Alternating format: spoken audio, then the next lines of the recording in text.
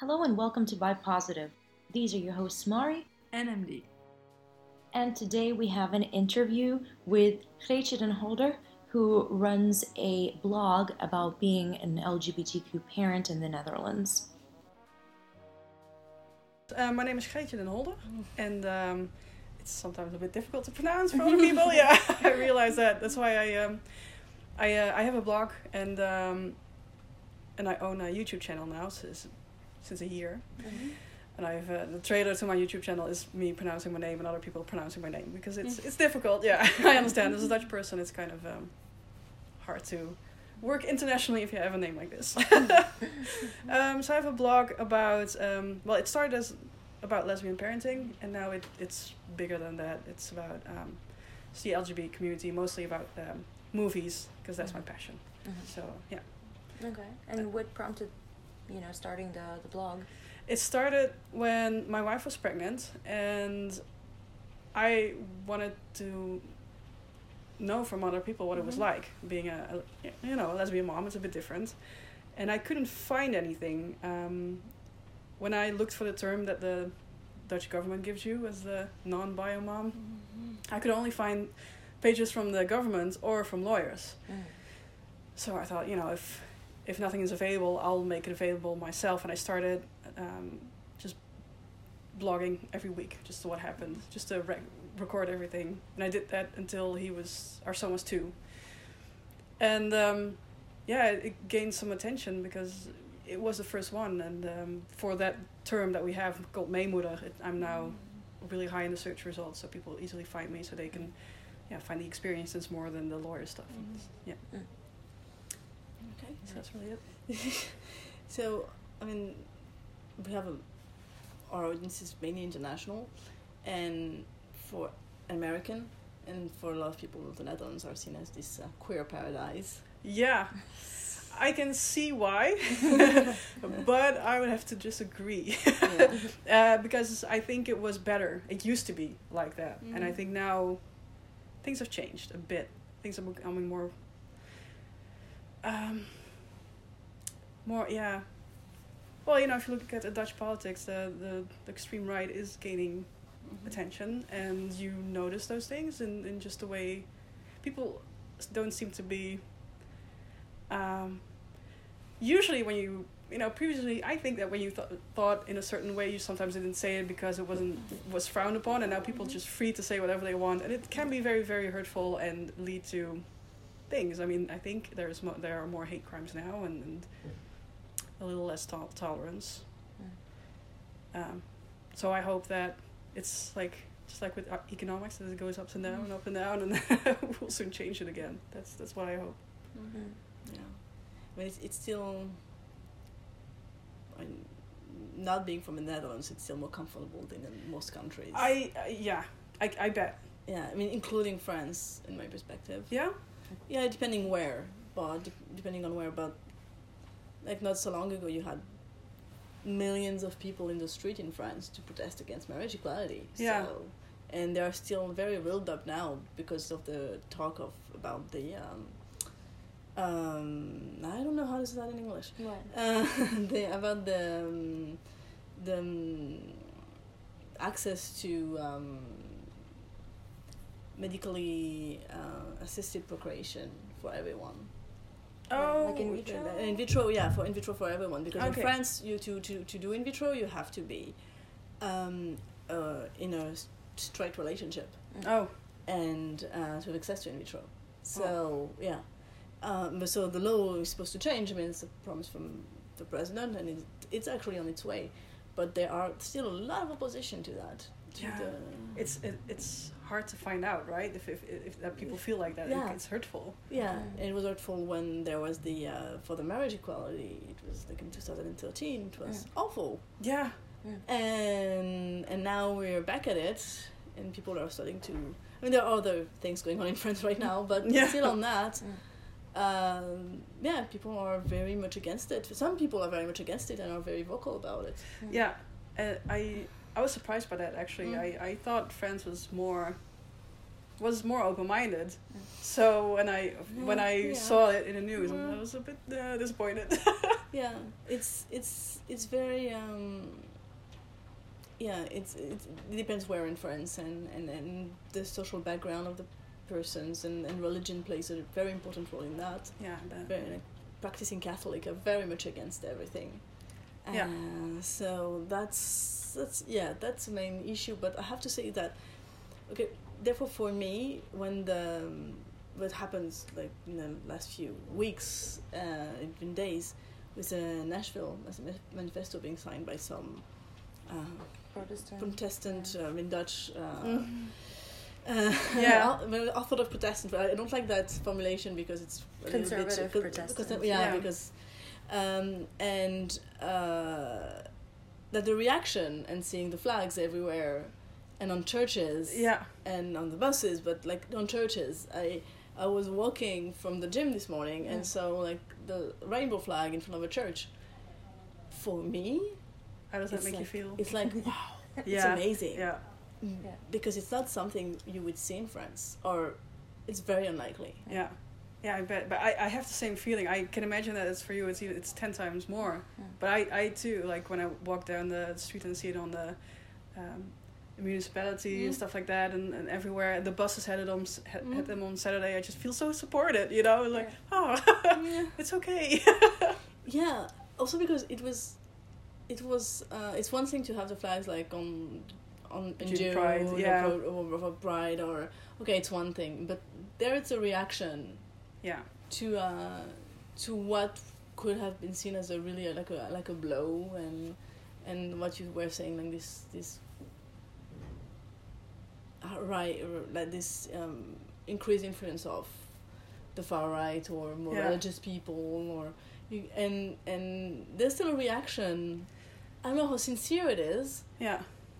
But it's still very good to see, and I think that if we think in terms of mental health, it's really the kind of things that make a difference. Definitely, yeah. Because you know that you're not on your own. Yeah. And that you can reach out to people because you're not seen as different or weird. Cause I think people now know that if you say something like that, there are going to be consequences. Yeah. If you see the outburst of rage really through the country, and that you feel, okay, I just read that very invalidating thing, and it was hurtful, but I go out in the street and I see the flag that shows that even the people who I thought might not accept me are ready to actually acknowledge my existence. Yeah. Maybe not truly accept me because still, but it's a long way to go. But it's nice. And putting a flag up is not like it's I mean it's an important symbol, but doesn't mean that people are truly accepting. But still. I mean, for you, it's for me, that is not even. When I saw the flag next to the churches and like on the buses coming from Ukraine, that just doesn't happen. You don't see the rainbow flag at all. No. Let alone on churches. Yeah. Especially on churches. I was surprised by the churches too, though. By the way. But I'm just trying to picture like the Russian or Ukrainian Orthodox Church flying the rainbow flag. To me, that's like. But it's nice to see here, and it's nice to feel that couple of moments of warmth when you're walking down the street and you're like, oh, okay, it puts a smile on your face and makes you feel less alone. And speaking of feeling less alone, I wanted to ask you, how was your experience, being a lesbian parent among other parents? How does that feel for you? It differs. Usually, there's no problem at all. It's just normal, just like any parent. And then you will always have those small moments that let you know that you're different. There's one funny thing. Well, that happened, so it wasn't very negative. But we went when our baby was 11 months old. We traveled to the States, and at Schiphol Airport, we had to go through customs, and we had completely forgotten that we had no proof that he was our son. So he has my last name and my wife's DNA. So we were held at customs, and we gave the passport, and they were like, yeah, but how do we know that he's yours, you have proof. And we completely forgot that we needed to have a statement or something. So we were like, well, he has my last name, her looks, we were married. And they let us through, but after that we were really scared because we had to fly to the States, we had to cross the border with Canada, go back to the States. We were like, oh, is this gonna work? But those are the small things. But that would be the same thing as, you know, when you're traveling with your boyfriend and the kid, and you have a kid. I mean, honestly, I mean, it happened to me because my son doesn't have my last name. Oh, yeah. So, I mean, he looks exactly like me, but still I was in France going to take the plane, and they were like, okay, we need proof that he's your son. Yeah. And I was like, yeah. calls me mom. Yeah. Us. Yeah. But I had the paper to prove it. Yeah. But I had that moment of, oh, do I really have... I always have it on me, but I was like, do I have it this time? This moment of, like, this... small moment of fear. Yeah, because I wouldn't have been able to board the plane. Yeah. But, yeah. Which also is reassuring in a way, because it proves that they pay attention to the kids traveling abroad, and because he was to come back here. Yeah. Rather than France and coming back to the Netherlands. I mean, it's a good thing, because we have a few kidnapping cases going on right now in the Netherlands, so it's good that they watch out for it. And this other thing that actually happened like a few weeks ago, and it still pisses me off. I'm thinking about writing a blog post about it, but I'm not sure how to write it. So it's you sometimes have these appointments where you can't just like with a hairdresser or any other appointment, you just have to sit there. And usually you talk. Yeah. And then sometimes it just comes up. And you can't leave or anything. So you just have to enter the conversation. And I had met this woman quite a few times already. And she kept asking me about her son. And then she started asking, like, okay, but how did you do it? And then afterwards she kept referring to him as my wife's son. I was like, our son, your wife's son, no, our son, like that. Yeah. And when you're a mom, that whole instinct just goes up, like, oh no, it's my son, like it's so. Yeah. But yeah, the biological aspect of it doesn't matter. It's just that feeling that you have, and so I don't know why, but I started showing pictures. I don't know why. I was just trying to show off my family, I guess. I don't know, because I just wanted to make the situation better. Maybe for me, I don't know. Or maybe I wanted to make her understand. I don't know. And then she kept saying things like, oh yeah, it really looks like her. I was like, oh, that was not what I wanted. Shit. So now I was like really frustrated. I don't really know how to respond to situations like that. I have no idea. Yeah. She kept saying like, about the father. I said, no, donor. It's a donor. It's a difference. But yeah. That's difficult because sometimes people really don't have no bad intentions. They're just so stuck in their views, or worldviews and habits and internalized norms that they just can't find the right words and way of saying things, and it's not that they are in their head that they're being homophobic or anything. They're just just applying the only framework they have to the situation. Like, well, no, it's not how it works. It's like, So I like, but how do you respond then? Because I have no idea. I mean, it's that's probably just there's probably not one way of responding to that, because it depends on the situation, the person, if it's safe or not, if you feel like it. But then I think it's about being also aware of what it does to you, because it is microaggression. It's part of the those stressors that we have to deal with. And so I think it's important to recognize it as such, and so mentally put like some kind of a barrier. Or give yourself time to recover from it afterwards. Recognize that it was hurtful. Definitely. And take the time, and being able to balance it. And we're talking about the rainbow flag on churches, those moments of, wow, that moments we feel really good. This builds up resources. We talked about it already in the podcast. Like the way of really appreciating, being mindful of those moments, because we need to capitalize on them. Yeah. When faced with... We need to have a bucket of goodness on our back so we can take something out of it when something like this happens. Yeah. As a therapist, I would say if it's safe, if you feel like it would also be a good moment for yourself and for this person to be educated, then it is nice to call people out, but only if you feel good about it, and it's very difficult to feel good about it. As a person, I would just like laugh awkwardly and be like, okay, can we get this over with, please? Yeah, please, because I'm stuck here. Focus on my hair, please. Yeah. I understand that completely though, because I still have similar experiences. Of course, I'm not a parent, so but I just wouldn't coming understand out that layer. But yeah, that every time coming out to people like hairdressers and stuff like that, people who know you, people who take care of you for like an hour or 2 hours, and then you're just like, okay, so how's your boyfriend? And you're like, oh no, yeah. So I usually let it slip once, like just ignore it. But if it keeps coming up, then I say something about it. Yeah.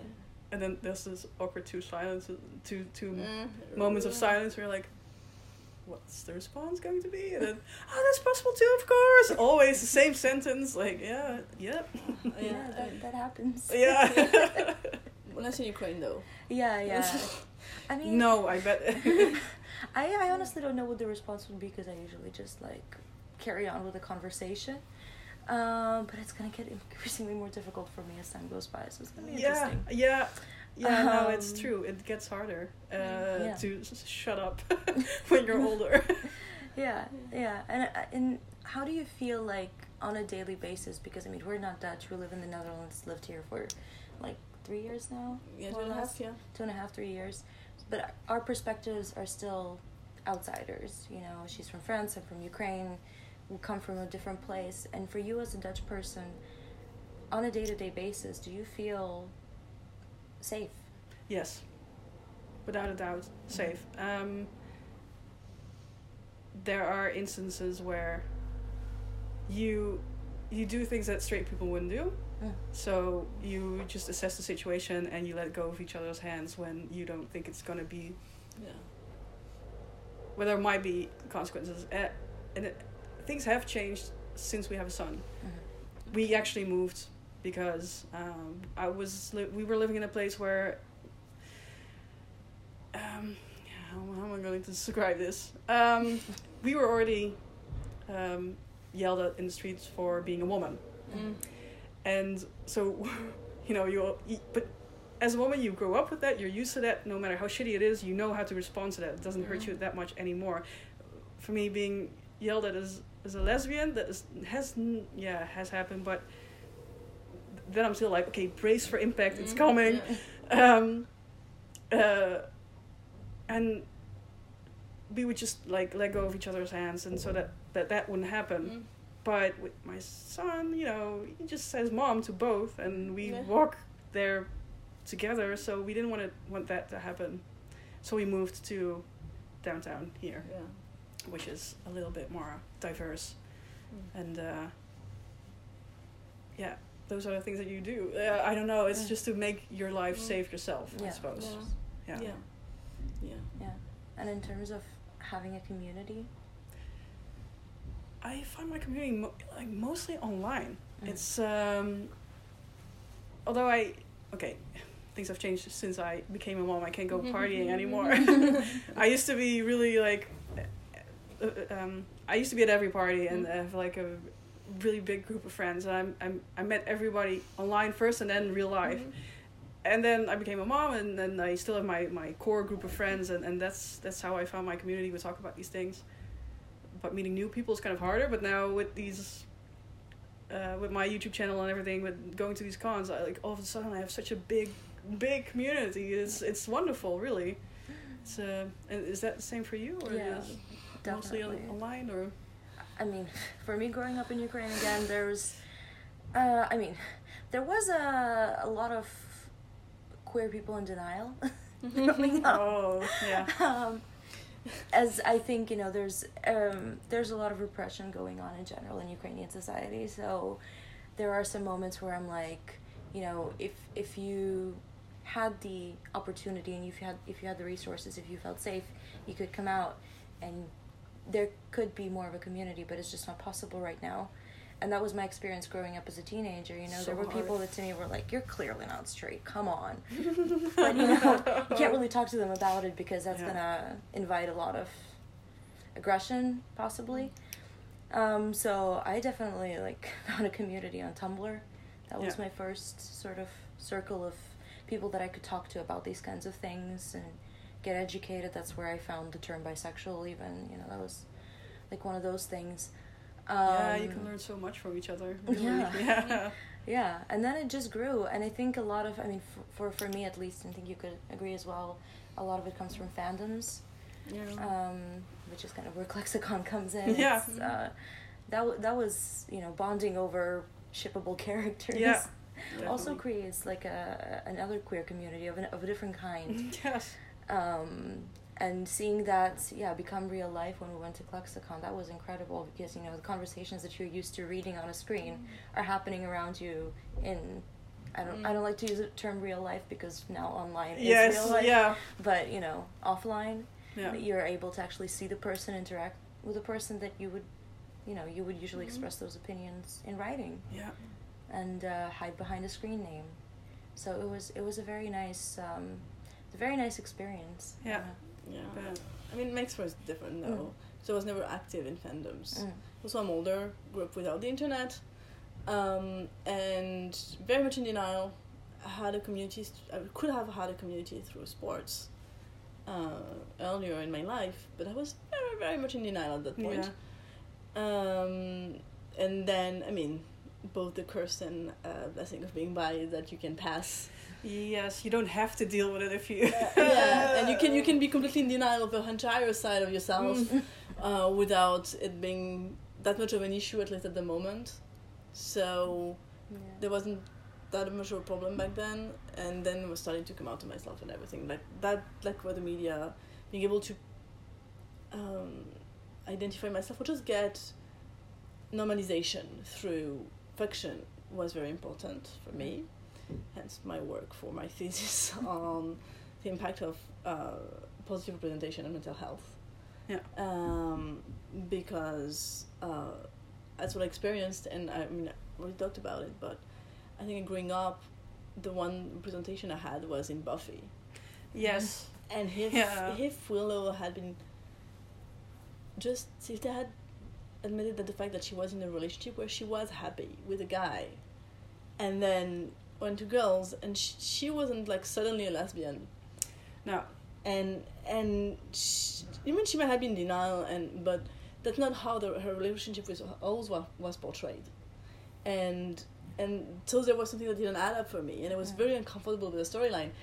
And back then I didn't understand why. Yeah. But inside I understand it. Even though I liked like the whole love story and everything, there was something that wasn't right for me, that you don't become a lesbian like that. No. Not entirely. So it's not, and I knew deep down it was more complex than that. Yeah.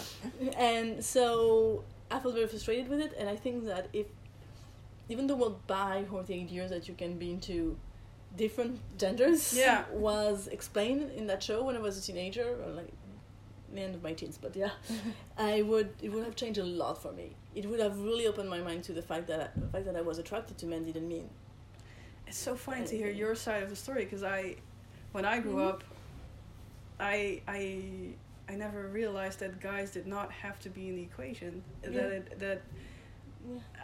When I discovered that girls could like girls, I just, for some reason, it never clicked that you didn't always have to end up with a guy afterwards or something. So that's so funny that you were like, it's yeah. For me, I knew that there were gay people, and I thought that the fact that I was even moderately attracted to men meant that I wasn't. I couldn't be attracted to women in any ways. Yeah. And I wasn't even thinking about other genders back then. So and then we're talking about the community, and in France, the way we relate to community is a bit different, because it's actually pretty much a bad word. Oh yeah. The idea of communitarism, it's more generally people refer about that when it comes to more culture or religion. But the idea is that when you're French, you have to integrate to the nation and behave like believe in a certain type of things and behave in a certain way, and then everything else is private. You can be whatever you want on paper, believe in whatever you want, as long as it's more on the private side of your life. Oh, that's interesting. And the public side has to be more, conform to nation and everything. Which made also France a country of immigration, because it was possible to welcome people from everywhere based on that idea. But because that means that in public you can conform in public. You have like you adapt to in public, but you can still keep your beliefs in private. And the way you adapt in public is not you have to believe in one thing. It's just the whole liberty, equality for anything. It's actually the idea of the revolution, and that's how also sometimes in a bit of a forceful way the unity of the nation was united. Like, okay, you have to speak French, and that's why the too much side of it was to stop, like, try to erase off all of local languages. But I mean, it's very interesting, like, just in this perspective, when there are still local languages, and they are like much stronger now in France. But if you think about it, there are different accents, different way of speaking, different expression from one region to the other. But if I compare to the Netherlands, and the differences, I mean, what I speak of Dutch, I understand, but what I hear, the differences in accents for such a small country, for me, are mind-blowing. Yeah, the joke here is if every 10 minutes there's a different accent. Yeah, true. And when in France, compared to that, for a much bigger country, it's pretty much the same thing. Yeah. And so there's a lot more of this idea of unity, that you have to be all the same, in a way, to belong to the same nation, same group. So I think it's more difficult in a way. That puts a lot of pressure on a person. You won't find sense of community in the same way. I mean, there are queer communities in France, but also I haven't interacted with them that much. And also, I don't think that going for social support and community is the first cultural reflex. It exists, of course, but it's, at least my experience and also reading about it, it's not the it's not the first thing you're going to do. The family will be like the institution. You return towards the state as a provider of everything. And so how did you try to find my community? I find it like online a lot, because by the time I was actually coming out, there was internet and Tumblr, and like finding resources, and YouTube, watching videos of people coming out and explaining their experience. That was my way of. I didn't interact with them that much, and then I found the community through when I changed my career, and it was all kind of at the same time, happening at the same time. When your life changes, it generally changes entirely. Yeah. And there I could find like people, but also I have to say that making the choice of, it was not why I moved to the Netherlands, but ending up like studying in an American university was a good thing for me, because it was a different cultural setting and removed a lot of that pressure of conforming. I did the same thing. I studied in the States too for a semester, and it showed me a completely different way of. Well, in their cultures, it's much more common to. Oh, this is funny because I'm speaking to a French person now. To have grassroots movements and to protest, and you're good at protesting, but the Dutch not so much, like just to take a stand, and that's how I really learned. Yeah, I think that's one of the first few times that I really learned from our community. Yeah, because when I was coming out, I was so searching for who I was that I had no mental space left for all the other parts of the community. I was just really focusing on, okay, so what does it mean to be a lesbian?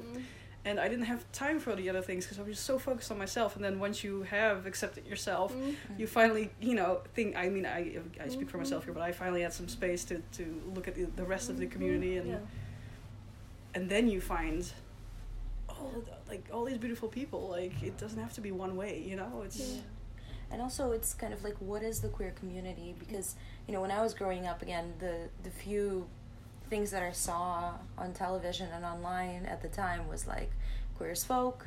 There were some references in like Sex and the City, which were terrible. Oh, those, yeah.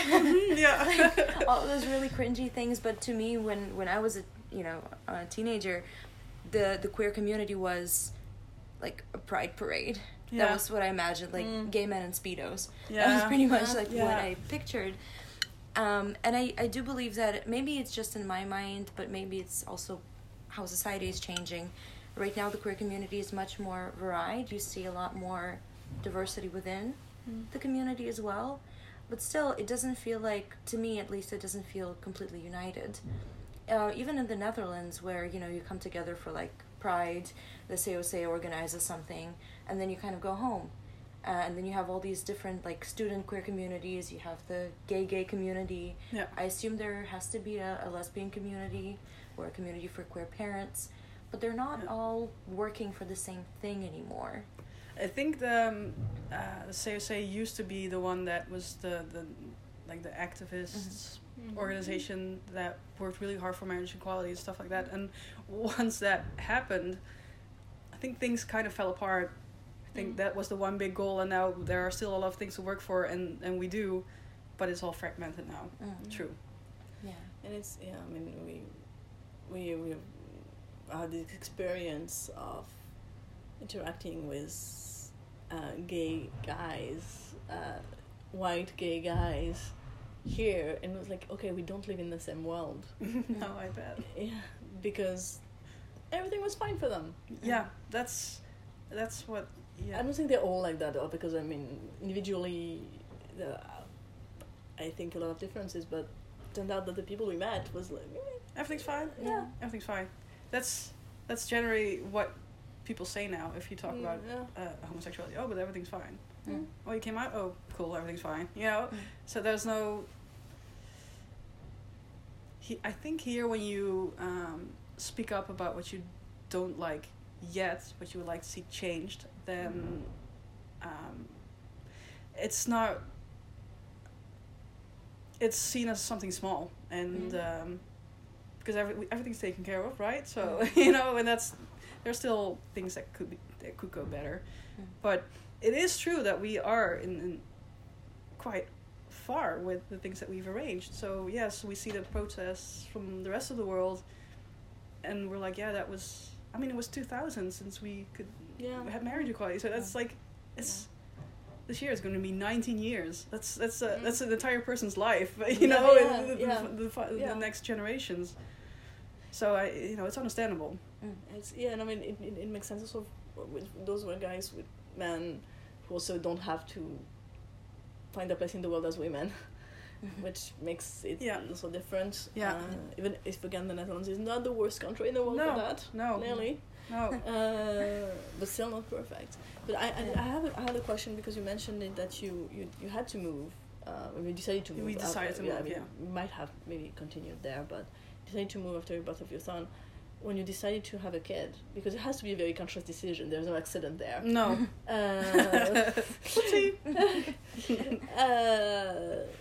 Was it something that you had in mind that there might be still social stigma for your kid? We are still afraid of that. I guess we'll find out when he goes to school. Yeah. That's it. I don't know. I kind of hope, and I think I noticed that things are more open now than when I was a kid. So I'm kind of hoping that he'll be fine. Yeah. And I think because it's not just gay parents or lesbian parents. There's so many different family forms right now. So it's almost like it would be weird to say something about it, because how many people are divorced and have new families with their new lovers and stuff like that. It's just so how many people still have the traditional family back home when they go to school? I don't know. So I hope not. I hope not. Yeah. Was it something you were worried about when you made the decision? Definitely. We were still worried about that. the one thing that we want to teach him is confidence, because I think that if you are confident, you can speak up if you don't like something, or you can fight back if something bad happens, or if nothing bad happens, then great, you have confidence. You know, that's just the one thing that we want to teach him. But then again, he is a white dude with long hair and blue eyes. I think he'll be fine. Yeah. You know, his life won't be that bad. Yeah. Yeah. And since you mentioned moving, do you feel like, I mean, the answer is kind of obvious, I think, across the world in general, but do you feel like in the cities here, being, you know, queer and being a queer parent is a lot easier than in smaller towns? And I moved specifically to, when I was 18 when I left my hometown. Mm-hmm. I grew up in a smaller, I say village, but for a village it was kind of big. So I confuse a lot of my friends with that. For a village it's quite big. But I didn't know any gay person there, and I had, like, on TV there was no representation. The L Word only came out when I think I just turned 19, and I had just come out. It was a little too late for me. Yeah. Well, it was still very useful, but the only idea I had was, if I move to the city, then there will probably be a gay club. And I did not research it beforehand, but I ended up in Groningen, up north. And for years it was voted the best gay club of the country. It was the Golden Arm, and the first time I went there, I wasn't out, and I was just there because it was the introduction week to the university, and I could only look at the floor. I was so scared. I didn't look up. It was just so terrifying, and I didn't go there for another 2 years. But when I came back from the States, I was out, and I just decided, okay, now I'm going to live my life out, and I'm going to go to the gay club, and that's where I literally lived 1 block away from it. So all my friends came to my house before we went to that club, and it was really, really where I discovered myself and found friends and really felt okay with who I was. So for me, there was a big difference between the city and a smaller village. Yeah. And you also mentioned that you travel, and you traveled with your son, and you travel as well for work to, what you do with your blog. It's quite a big decision to turn to press and dedicate at least half of your life to doing this kind of work, going to cons, interacting with all these people. How did that happen? It's kind of scary too. It's scary. When I started the blog, I really talked about it with my wife, because she wants to stay private, and she at the time was a local politician, so she didn't want her private life open that much. So she read everything that I wrote before I published it. There's this boundary of where do you tell stuff about yourself and where do you just keep things general. For me, it really was that moment when I was looking for information myself and I couldn't find it. I thought, okay, then this is my turn it's my time to give back to the community. I'm going to do it myself. So I do keep that boundary between private life. I try to keep it as much as possible. But the whole traveling part is just something that happened not by accident. I started it, but it's kind of something that I didn't necessarily imagine this way. I noticed that on my blog I started talking more and more about movies because it's really my passion, and all of a sudden I was on YouTube and I saw videos of the first Klexicon and I thought, this must be heaven. How can I get there? And how can I make sense of it going? Because just flying to Vegas for a weekend is not something you just do from the Netherlands. Unless you're very, very rich. Yes, exactly, yeah. For as normal folks know. Yeah. So I thought, well, I have a blog and I do these things for the community, so maybe they want me as press. And then I got a yes, and I was like, what? This happened? Okay. And then I decided, okay, but if I am going to make this investment, then I should do it with a much bigger reach, and I'm going to add video. And then I took a vlogging course just so that I would do at least something right. I usually find out everything myself, but this time I thought, okay, let's just take a course and then be professional about it. And then it was just mind-blowing, that first Vegas edition for me. I would use the word healing, because it was like, for so long you've been by yourself and trying to look for stuff online just to find out who you are and feel good about yourself, and then you see all these people in real life that have helped you through that journey. And just to be able to say thank you for that, it was just amazing. And to see all these other people and hear their stories, and then hear things click, like, oh, I had that too. That was just, and the entire time I was vlogging with the camera on my face. So when I returned home and I put them on my YouTube channel, people really started to respond, like, oh, that's me. Like, if I had been there, I would have walked around the same way, or like I was there and it was as amazing as you say it was. And then, yeah, I just started going to the next con, and there my channel kind of blew up because I was able to interview all these wonderful actresses, and then just things started rolling. Like, people started to respond to me a bit differently too. So when I went to ClexCon in London, I was actually kind of afraid. I was really nervous because it had grown so much over the year. I mean, it's not that big per se, but a growth of like from 0 to 1,500 is quite. It's a lot. So when I first arrived on that Friday night at ClexCon, I had this really like nervous moment. I was already walking in quite nervous, and it was at the cinema where the screening was of I Can't Think Straight. And I walked out of the cinema, and there was this long line of people waiting.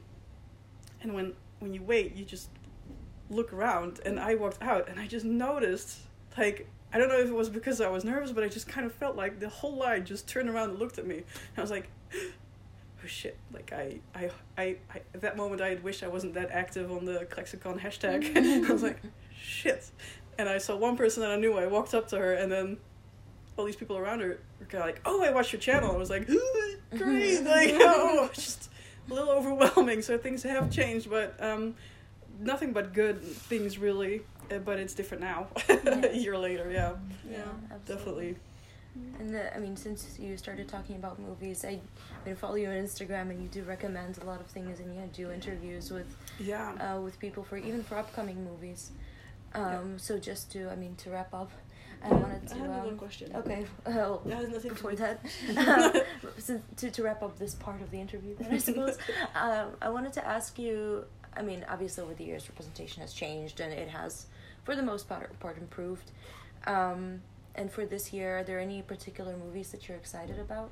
Yeah, I am. Actually, there are a lot of things that I follow on social media, and now with my channel, I actually have the opportunity to say, like, hey, can I watch it before everyone else watches, so I can review it and tell people about it. There are also movies that I don't like, that I don't talk about, because I want to make sure that I'm the go-to person to say, like, hey, these movies are good. Like, I want good representation, then these are the movies you should watch. And I think The Date is coming up. It's a short film. It's only 9 minutes long, but it's such a positive story, and it's so well done, and so it made me so happy that I can't stop talking about it online. Like, I want people to see that one. I usually contact the film festivals in the Netherlands to see what's up, the upcoming movies. I haven't watched it yet, but I see online the Good Kisser movie, and I want to see it. So I don't know if it's good yet, but it triggers something in me that I want to watch it. So those are the things that I look out to, and I make sure that everybody knows about them if I actually do like them. Yeah. Okay. And my question is a bit different. See how it would do with that, and if you feel comfortable answering it, because you mentioned earlier that your wife is bisexual. So you mean you are the unicorn of the bisexual community? You are the lesbian who only dated and also married a bisexual woman. Yes. Wow. The honor, yeah.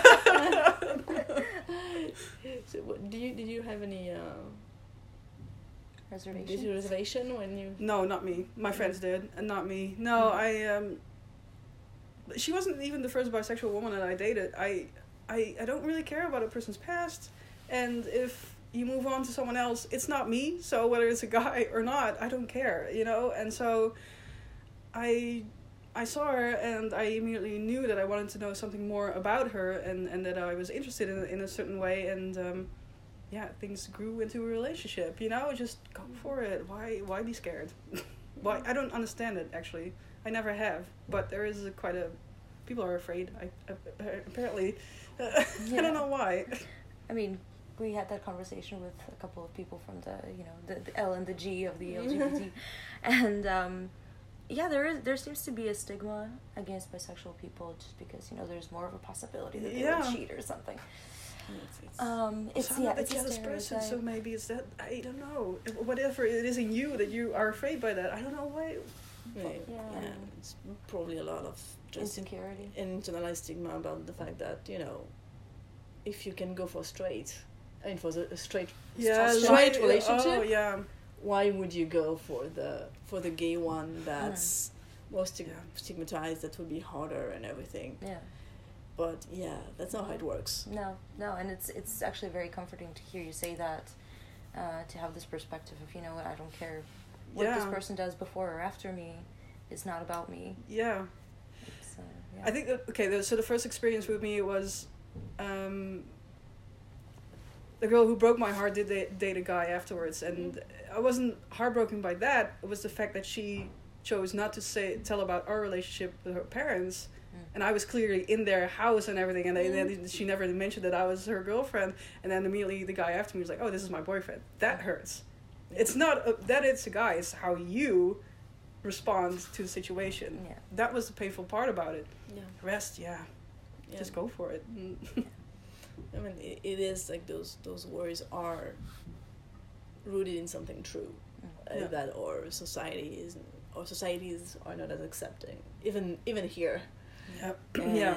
And that yes, there's more risk and everything, but in that phenomenon of the boyfriend being completely accepted and the girlfriend not so much. It's painful, but should it be a determining factor of your relationship? Like, no, it's about the relationship. It's about the person who are in the relationship, not the rest.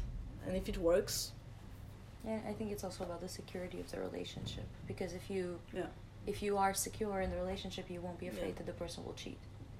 Exactly. And you can cope together with the fact that it might not be possible to be completely out, that there is backlash, that when you decide to have a kid, it's more difficult, or you have to think more about it and be aware of the consequences.